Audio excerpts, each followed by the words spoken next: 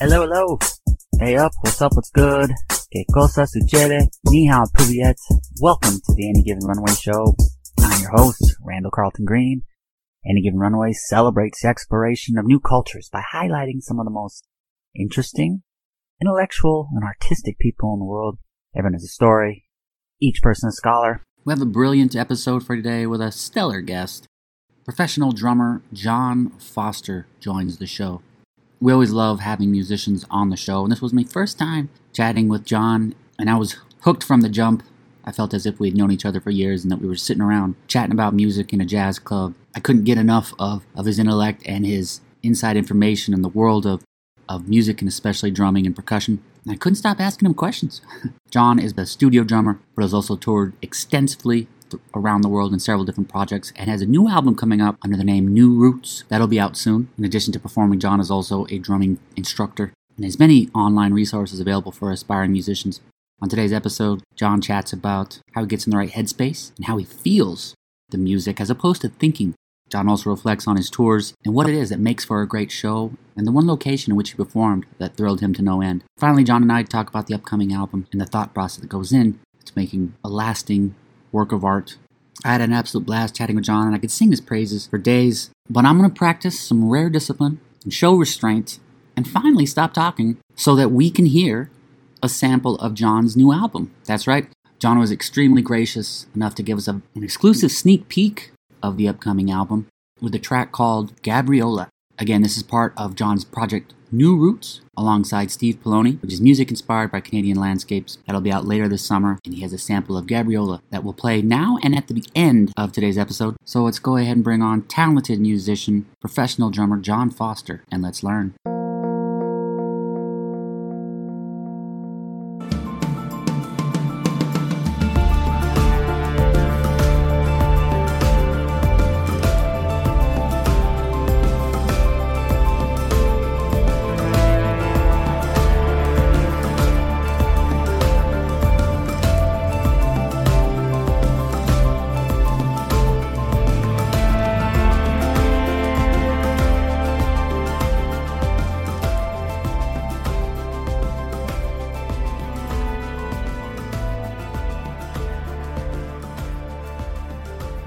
First, I have to know, what were your early musical influences?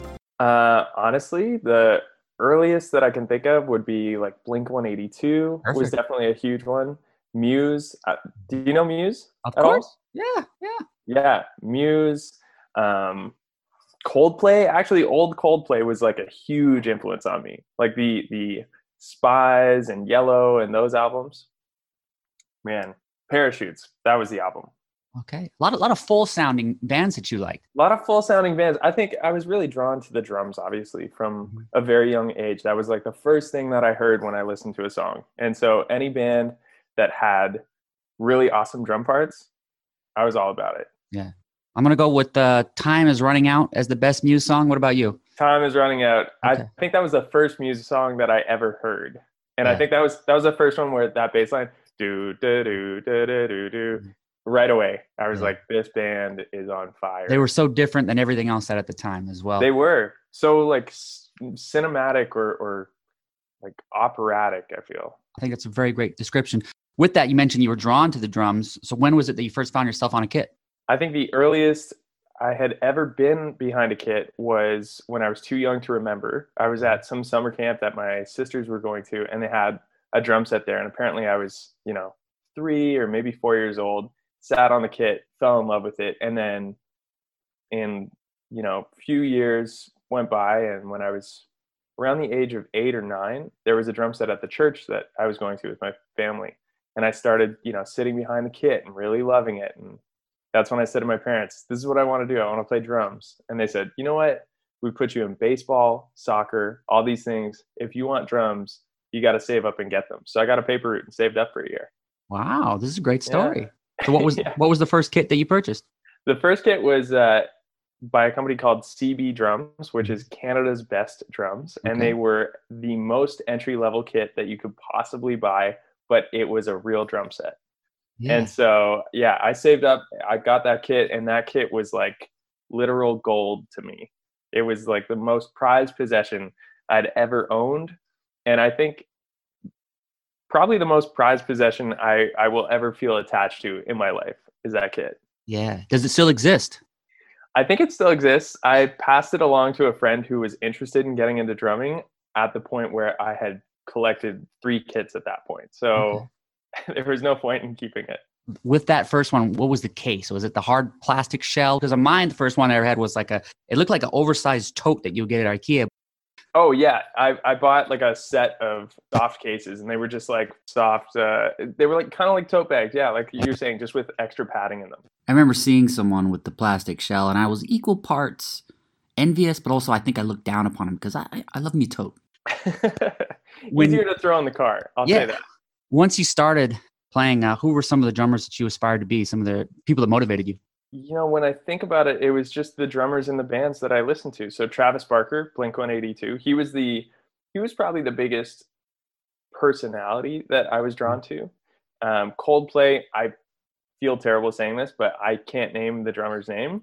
Same for Muse, which is horrible, and I should know that. I'm probably going to look that up first thing when this interview is done. But Travis Barker, yeah, he was probably the guy that for my formative drumming years, age 10 to probably 15 or so, he was the guy that I looked up to the most. Will Champion, drummer from Coldplay. Okay, Will Champion, that sounds very familiar. And your drummer from Muse, any last guesses?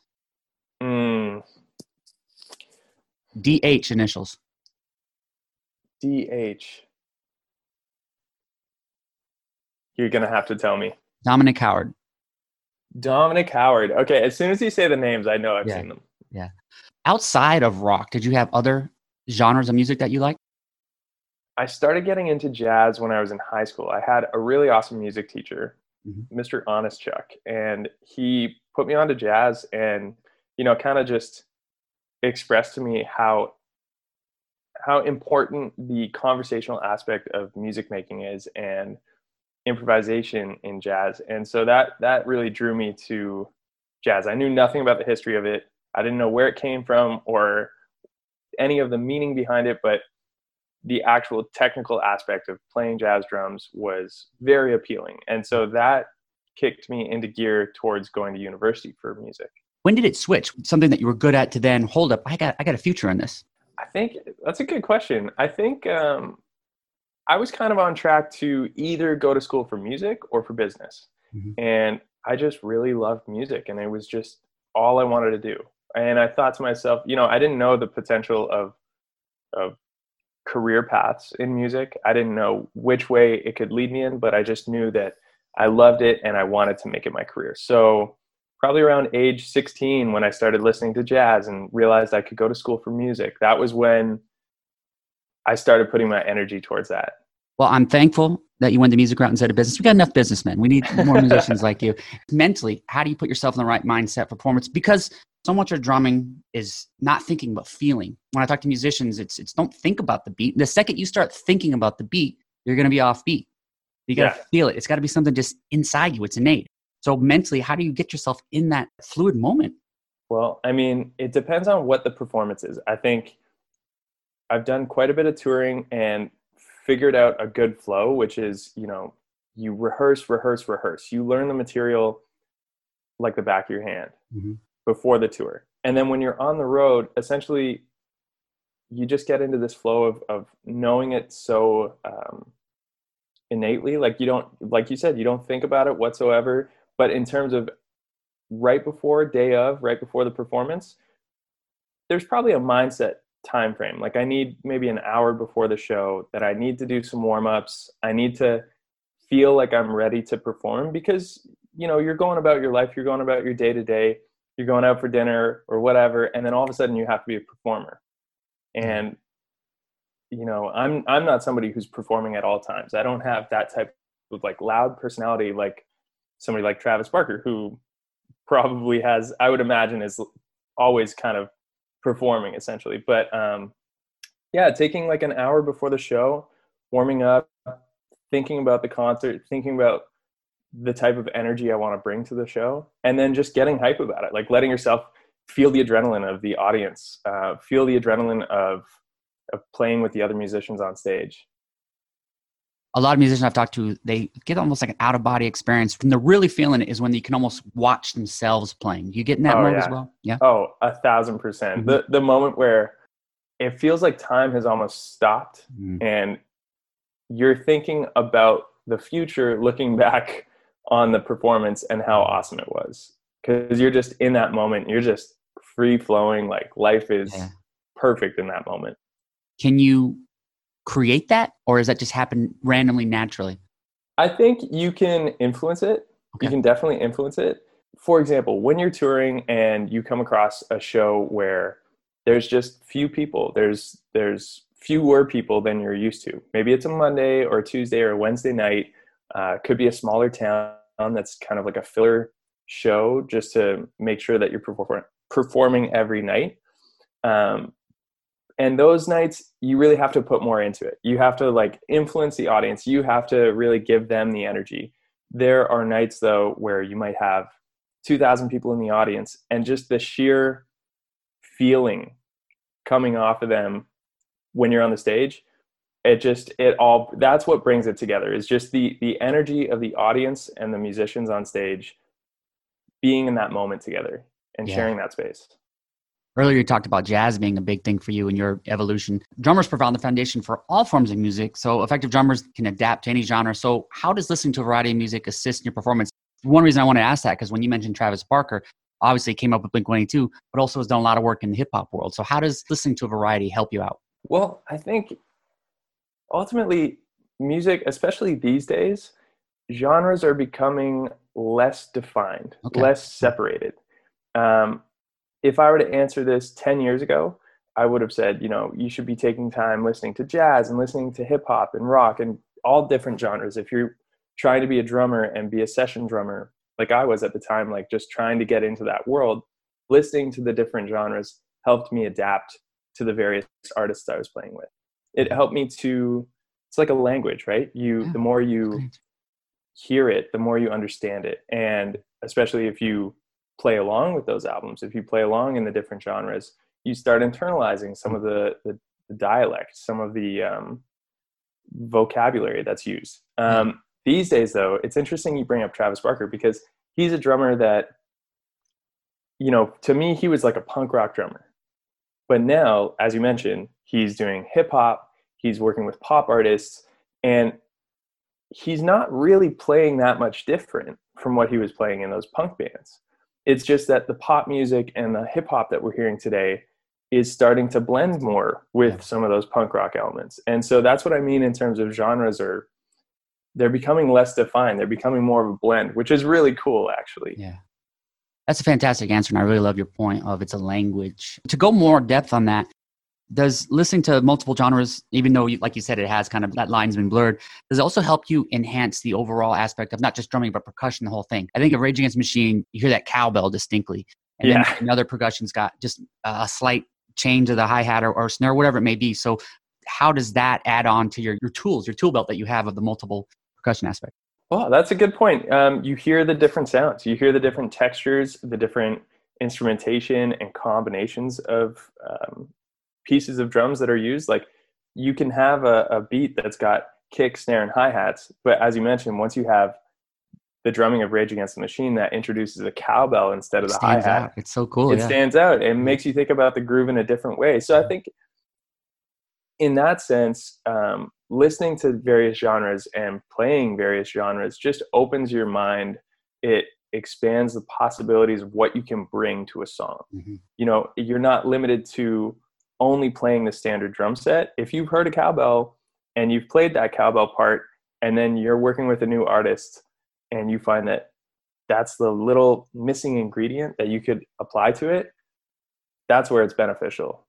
I recently read a book on the Beatles, and they talked about they would often include mistakes on purpose. And I think that's interesting. If you listen to anything from the 60s through 80s, drumming would often change tempo consistently, and now it doesn't. Now it's just flat, it's computerized, everything's set, there are no mistakes. Where do you stand on that? Because yes, it's great to have perfection, it's great to have technology assist in being the best, but at the same time, it's kind of cool when you hear an offbeat from Ringo and the Beatles or something different or something mistake. It's like, that's right. These guys are humans and they're actually artists. Big time. Well, You know, from a technical standpoint, I'd have to say that, having everything on beat and everything on a grid and quantized the way it is these days is really necessary for a lot of the live performances that are being put on. Because if we think back to when the Beatles were popular, I mean, they're still popular, obviously, but at the height of their fame, the height of them being these international stars, and they were releasing new music, they were this band. They were like they had a sound, and the human mistakes and the discrepancies of time pushing and pulling, that was part of their performance, that was part of their show.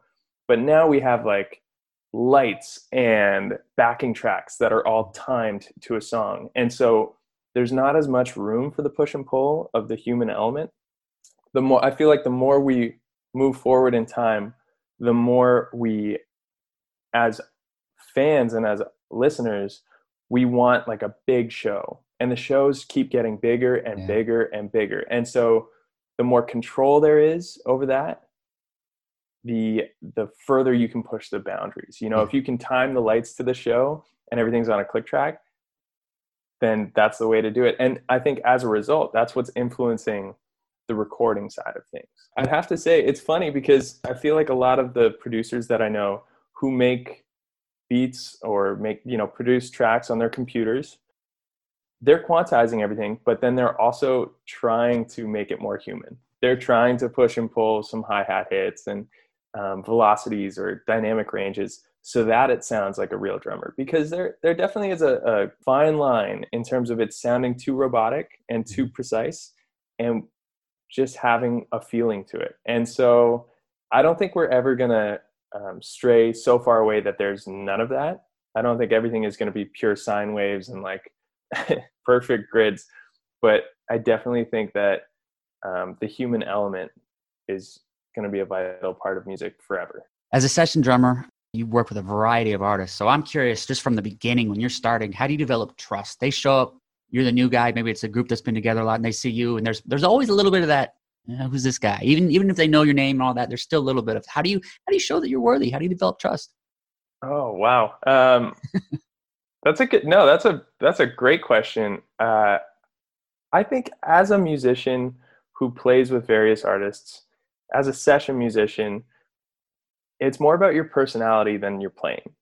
You do the work, you learn the songs, you learn the parts.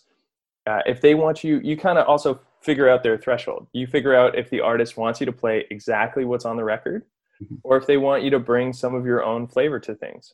Sometimes that's why you get hired, because somebody likes the way that you hit the drums or the way that you play the guitar, the approach that you have to things. So really the trust factor comes from personality. It comes from just bringing, a good vibe to the room, and not bringing your ego to it. The show is not about you. You're there for the team. You got to be a collaborator. You got to work with everybody to make the final result amazing. And so if you leave your ego out of it, you're going to be great. Everybody is going to take you on like you're one of theirs.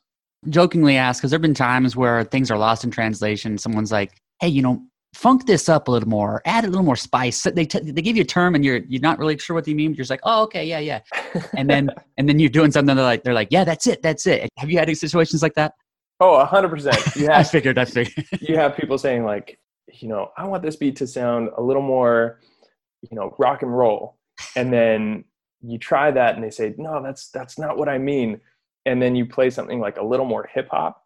Okay. And they're like, yeah, that's what I mean. And I think it's really about the feeling, because ultimately whenever somebody gives you a note like that, they are referencing the vibe that they've heard from a track. And obviously if they're not a drummer, they're not going to be able to communicate that in the same terms, but they might hear a song that hits them a certain way and they just associate it with rock and roll because it's got a vibe to it. But then you play a groove that's a little more hip hop, a little more pulled back or something, and they love it. That's the feeling that they were going for. So yeah, it's definitely, you have to be a translator, or an interpreter rather.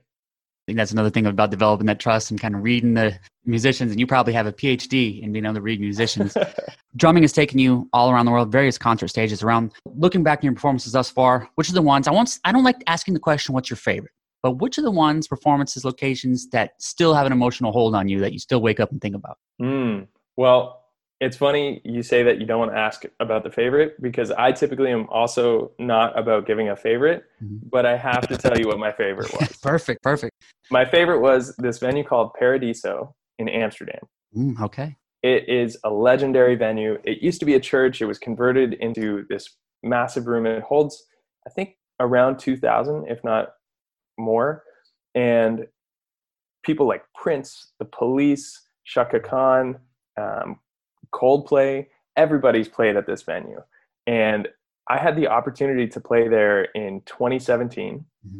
But then when we got to the venue, they didn't know that there was going to be a drummer. It was it was associated with a music festival, and it was a singer-songwriter music festival, and they didn't have a backline drum set. So I didn't get to play the show. Fast forward a few months, I think it was like 3 or 4 months, I'm back in Europe with another artist with the chance to play at Paradiso. And our flight from London to Amsterdam got canceled because of a snowstorm in Amsterdam. So for the second time, I got stripped of my opportunity to play the venue. And then finally, on the third chance that I had with the first artist I had initially gone over to Europe with, I finally got to play that venue. And I got to tell you, it was euphoric, finally being on that stage. And I think that's essentially what makes a show so special is when you play your first show, whether it's I think one of my first shows was, a battle of the bands in like a gymnasium at a high school. That's not necessarily the best venue in the world, but that's what you wanted to do. You've spent so many years learning how to play your instrument, and then you finally get to do that thing. And so that continues to change throughout your career, right? As a musician, for me, one of my bucket list things will be to play a stadium. And I'm sure the day that I do play a stadium show, that will be my new favorite show. And so it's always pushing the boundaries. We'll bring you back and we'll talk about that one as well. Yeah. I haven't been to Paradiso. I know that it's by the Hard Rock in Amsterdam, right? That's right. Thoughts on Amsterdam? It's one of my favorite towns. Amsterdam is incredible. It's so historic. Just walking around, the architecture, the canals there are beautiful. The food is amazing. Just the culture, everything is fantastic and very welcoming. I found that the people there are really, they're really open. They're just happy to talk to you, even if you're a stranger. Yeah. So I love that it's got this cultural importance of the world, but yet it's got a small town vibe. You can walk everywhere and just ride a bike. Doesn't have that chaotic. Yeah, it totally has a small town vibe.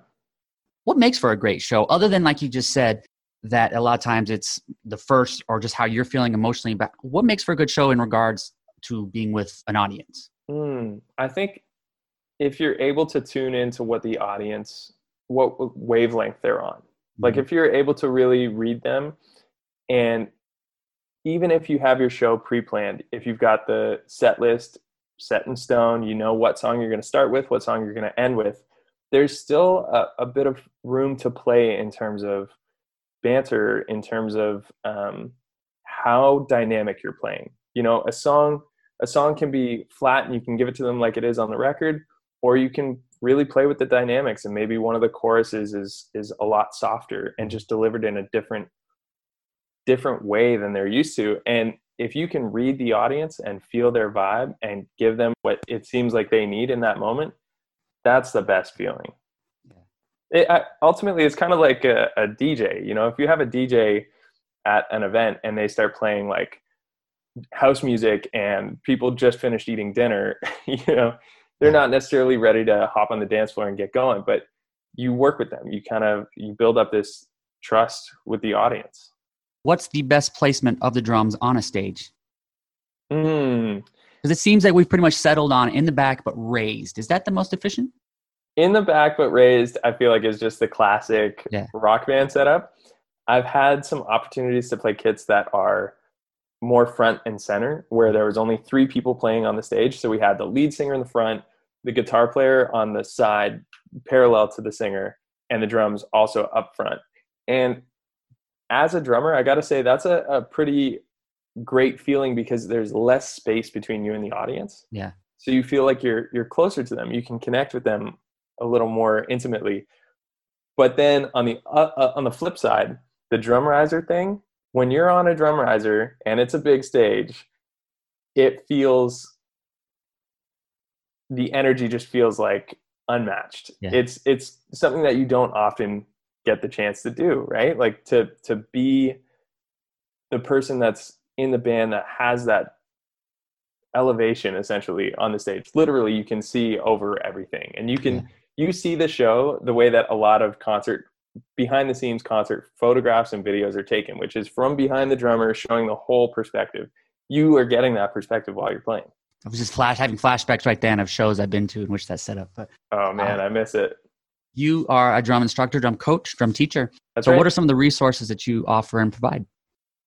Well, over the past year, I've started creating drum videos, breakdowns of grooves and fills, and putting those on Instagram and YouTube. I started putting them into packs where there's transcriptions in PDF form and recordings in MP3s where people can essentially download it to practice at their own pace and kind of work with the various tempos from slower to faster. But yeah, I've got a ton of free resources on my Instagram and my YouTube for anybody who's just looking to challenge themselves with reading drum notation or, playing intermediate to advanced grooves and fills and working on their coordination. Your YouTube channel is what? YouTube is Jon Foster Drummer, Jon Foster Drummer. You mentioned that that's something you added on the last year. So what do you feel is the biggest lesson you've learned from the last 12 months? Honestly, to just start whatever it is that you want to be doing right now. Don't wait. Because for years I'd been saying I wanted to make drum videos. I'd wanted to, put these packs together. And last year, when everything just locked down, I all of a sudden had this time. And I thought, you know what? I just got to do it. I just got to get into it. And I'm so thankful that I did, because like anything in life, the more you do it, the better you get at it. And so with anything that anyone who's listening right now, with anything that you want to get doing, you want to be doing, just start. There's no better time than now. And I know it's very cliche, but in 6 months, you're going to thank yourself. Yeah. It's such an important answer. I love that answer so much. And it's similar to other guests I've talked to when I mentioned about people who climbed Everest. They don't know all the steps along the way. They can't tell you what they're going to do 6 hours from now, but they just say, take that first step. You'll figure the rest out. Yeah. Oh man, I could imagine Mount Everest. What is the music album that means the most to you emotionally? Ooh. Currents by Tame Impala. Okay. Tame Impala. So Tame Impala, I found out about him. Kevin Parker is his name. Found out about him in 2015, and people had put me onto him. He released this album, Currents, and it was kind of at a pretty big changing, shifting moment in my life. I was 25 and just trying to figure out what I was doing and figure out if music was the right career to go down. And, did I really want to put everything into it? And that album, it's got a lot of songs about love and relationships, but it's got a lot of songs about reflections and reflecting on your own past and, living in the moment and really like just going for it, like just doing whatever it is. Essentially what we were just talking about, just like kind of time to forget about the past and time to keep going, like kind of, I don't know if this is the message, but riding with the currents is kind of how I think about that album. And so anytime I listen to it, it's like a scent that brings you back to childhood. When I listen to that album, it brings me back to that time of just deciding that music was the path I wanted to go down. Fantastic. How about same question on the album, but over the last year? Probably Leave the Door Open, Bruno Mars and Anderson .Paak. Okay. Just because I feel like I've been listening to a lot of popular music, getting into, the new kind of realm of hip hop that's kind of taken over the airwaves. And Leave the Door Open obviously is a nod to 70s influence, like a huge nod to 70s influence. And I think for myself, I'd never really gotten into 70s music. And so to hear artists who I really admire making a track that references those sounds and that's incorporating them in a modern production, that was eye-opening to me. I just felt like, okay, here we go. Like, there's going to be a new era of referencing old influences. A song that helped you in a big breakthrough as a drummer, one that you just repeated. Once you mastered that part, you're like, that's it. And you felt yourself go to another level. It helped your confidence. Take 5, Dave Brubeck. Okay. Joe Morello is the drummer on that track. I think the track was put out in, must have been the 60s, maybe the late 50s, but I think it was the 60s. And when I was going to university for music, this was the first track that I transcribed front to back, from start to finish, note for note, what Joe Morello was playing on the drums. And when I learned how to play that whole song, that was a huge breakthrough for me, because up until that point, I'd been learning other songs. I'd been learning how to play Blink-182. I'd been learning how to play Muse, but it was more of like playing the general groove, playing the general ideas, maybe hitting the fills perfectly, but the overall note for note was not exact. And when I learned that song exactly, it was a breakthrough in realizing that by imitating the people who we aspire to be like, and really investing into imitating as accurately as possible, it gives you this, it unlocks like this potential that you have to play like that person, or to be like that person. And so that was a huge breakthrough for me. And from then on, every time I was learning a song, I was learning it note for note, not always writing it down, but learning it note for note. And that changed my progress. Just, I feel like it went exponential from there. Yeah. The 3 drummers, past or present, that you would love to share a beverage with next time you play Paradiso in Amsterdam. And I wanted to give you the venue as well to help with the overall ambiance of the question. Okay. Past, probably Buddy Rich, because he's just such an icon and such a virtuoso. And I just want to ask him, how did he do the things he did? Travis Barker, because he was such an inspiration to me, and I would just want to tell him that. Yeah. And probably Marcus Gilmore. I don't know if you've heard that name, but he's a jazz drummer. Okay. He's the grandson of Roy Haynes. Okay. A famous jazz drummer who'd played with everybody, Miles Davis. I'm sure he's played with Wayne Shorter.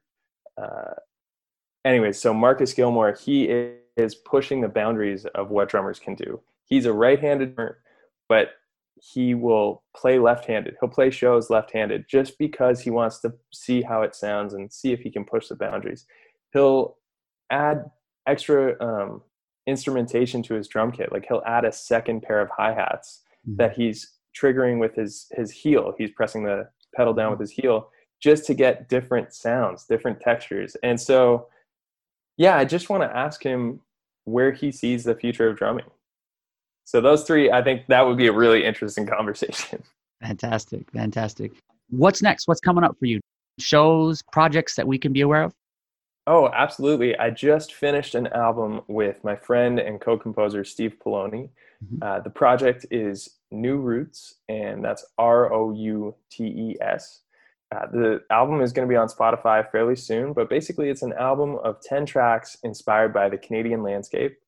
And we wanted to make an album for people to have as driving music. You know, if you were to go on a road trip and have scenic backdrops or night drives, we wanted something that you could just vibe with. And so it's a lot of chill electronic music, but with orchestral arrangements. We had Drew Jureka, who's the violinist who played on actually Dua Lipa album and just won a Grammy. He recorded the strings on it. He's a Toronto-based musician. Shout out to Drew. And Matt Warshall is an incredible woodwinds player. We had him play woodwinds on the track. So I say chill electronic, but it's got these orchestral arrangements that are just really gorgeous to listen to. And so that's going to be coming out very soon. Very cool. Well, I have a playlist specifically made for late night drives. There's something about driving down late at night, maybe the window down, not in a rush to go anywhere, not fighting traffic. You just need something chill. So that would be perfect music to add to the list. I'll send it to you. Take me through developing a new album and the mindset, because you've got the plan that you want it to be songs with a certain vibe. So how do you go about kind of the forest for the trees? Do you put the individual songs on first and then make them fit the vibe? Or do you have the vibe first and then are only using songs to fit that?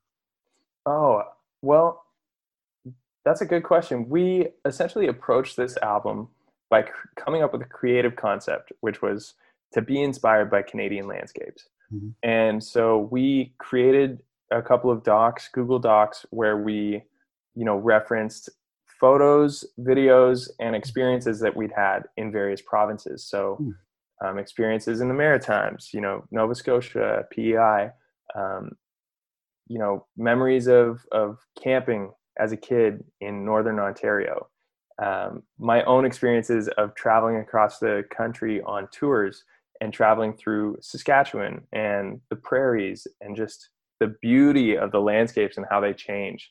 And so essentially we took that vibe, we took that influence, and we put that into every song. So one song, for example, was inspired by the Rocky Mountains, and just the first time I climbed up a mountain in Alberta and the rock formations and just the sheer beauty of the landscape. And we put that into the track as best we could. It's not so literal as like, a mountain represented a certain synth or anything like that, but we just wanted to create that vibe where when you listen to the track, if I were to mention that landscape to you, you could see it, you could feel it. Mm-hmm. When you're working on a project like that has such a specific focus, do you eliminate other ideas, or are you always welcome another idea in the sense of, oh my gosh, I had this great track that we could work on, but it doesn't fit this project. So do you still work on it on the side, or you just say, no, I got to focus? And because I know it could be easy to get distracted at times. It can be easy to get distracted. In that regard, I've definitely had some tracks that didn't fit in the vibe of the album. And so I would just work on those on my own time. I wanted to make a purely electronic track. And so I've been working on that track separate from this album, just because it's fine to push the limits, push the boundaries of what you're making based on whatever inspiration you've chosen. But you never want to go so far that you feel like you're pulling the album in a completely different direction. You got me also just thinking about this when I've traveled, and so much of the time when you think back to memories, it's visual, but there also is usually a soundtrack to it. We create our own soundtracks as it is. Exactly. Big time. And is it just instrumental vocals as well, or? There are vocals on a couple of tracks. Mm-hmm. I think only 2 tracks as far as I know, but it's primarily an instrumental album. You are from one of my favorite international cities, the most diverse city in North America, a place with so much culture, so much great food, so many great people. What makes you the most proud to be from Toronto? Ooh, I think the people just make me proud. Like you said, it's a very diverse city, and the people and the way that they carry themselves. I mean, the cliche is true. Canadians are very nice people. Mm-hmm. And I'm just proud to be a part of that community. I'm proud to be a part of a city where, people pride themselves on diversity. People pride themselves on not having separation between them. So I'm proud of that. Someone visiting Toronto for the first time, what would be the food and drink recommendation? Ooh. A lot of choices. Oh, lots of choices. Okay. Let's see. I mean, I'm not sure how deep we're going in terms of a full day, but let's say you're ending your night, you'd have to go to Sneaky D's for nachos. Although I heard that they might be closing, and I heard that they might be putting a condo up there. So you have to go to Toronto quickly. Yes. You have to get there soon. And then in terms of bar to go to, Poetry Jazz Cafe in Kensington Market is a really awesome little spot. I played there for years. It's probably big enough for about 40 to 50 people. It's really intimate. They have a lot of jazz memorabilia around the room. It's a really awesome spot run by this guy, Sean Pascal.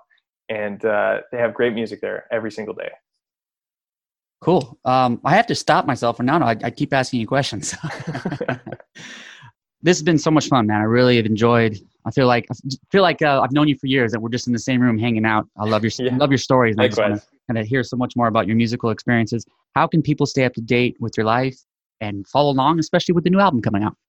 At John Foster Drummer on pretty much all socials: Instagram, YouTube, Facebook, Twitter, the whole shebang. JONFOSTER drummer. And for the new album, it's going to be released under the name New Roots. So ROUTES is Roots. New Routes, as some people might say. Yeah. That was super fun, man. Thank you for having me on this. Oh, man, thank you. And we'll talk soon, but thanks for today. Thanks for having me on. All right, man. Cheers. Okay. Bye, Randall. Thank you for listening. Much appreciation to John. Be sure to give him a follow on Instagram. You can also stay up to date at John Foster Drummer, where you can also pick up some of his drumming tutorials and videos. And be on the look, the new album, New Roots. Again, this is part of John's project, New Roots, alongside Steve Poloni, which is music inspired by Canadian landscapes. That'll be out later this summer. Stay up to date on that project at newrootsband.com.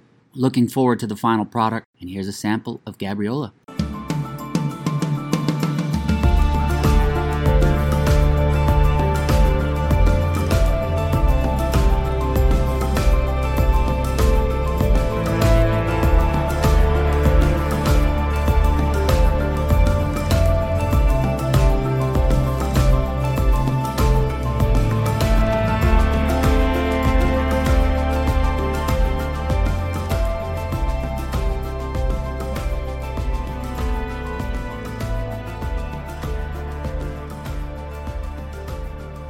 My new book, Curiosity, is currently available on Amazon. Curiosity celebrates the knowledge that strangers have to offer. Everyone has unique expertise and endless wisdom awaits the perpetually curious. Featuring 200 episodes from the Any Given Runway show, Curiosity explores the diverse lives of athletes, adventurers, and performers. From daring voyages across the Atlantic to unforgettable performances in the West End, Curiosity celebrates the sophisticated thing we call life. Everyone has a story, each person a scholar. Thank you for listening. Fill up that passport. I'll see you on the road. Aviento. Randall has become like, New York's favorite son.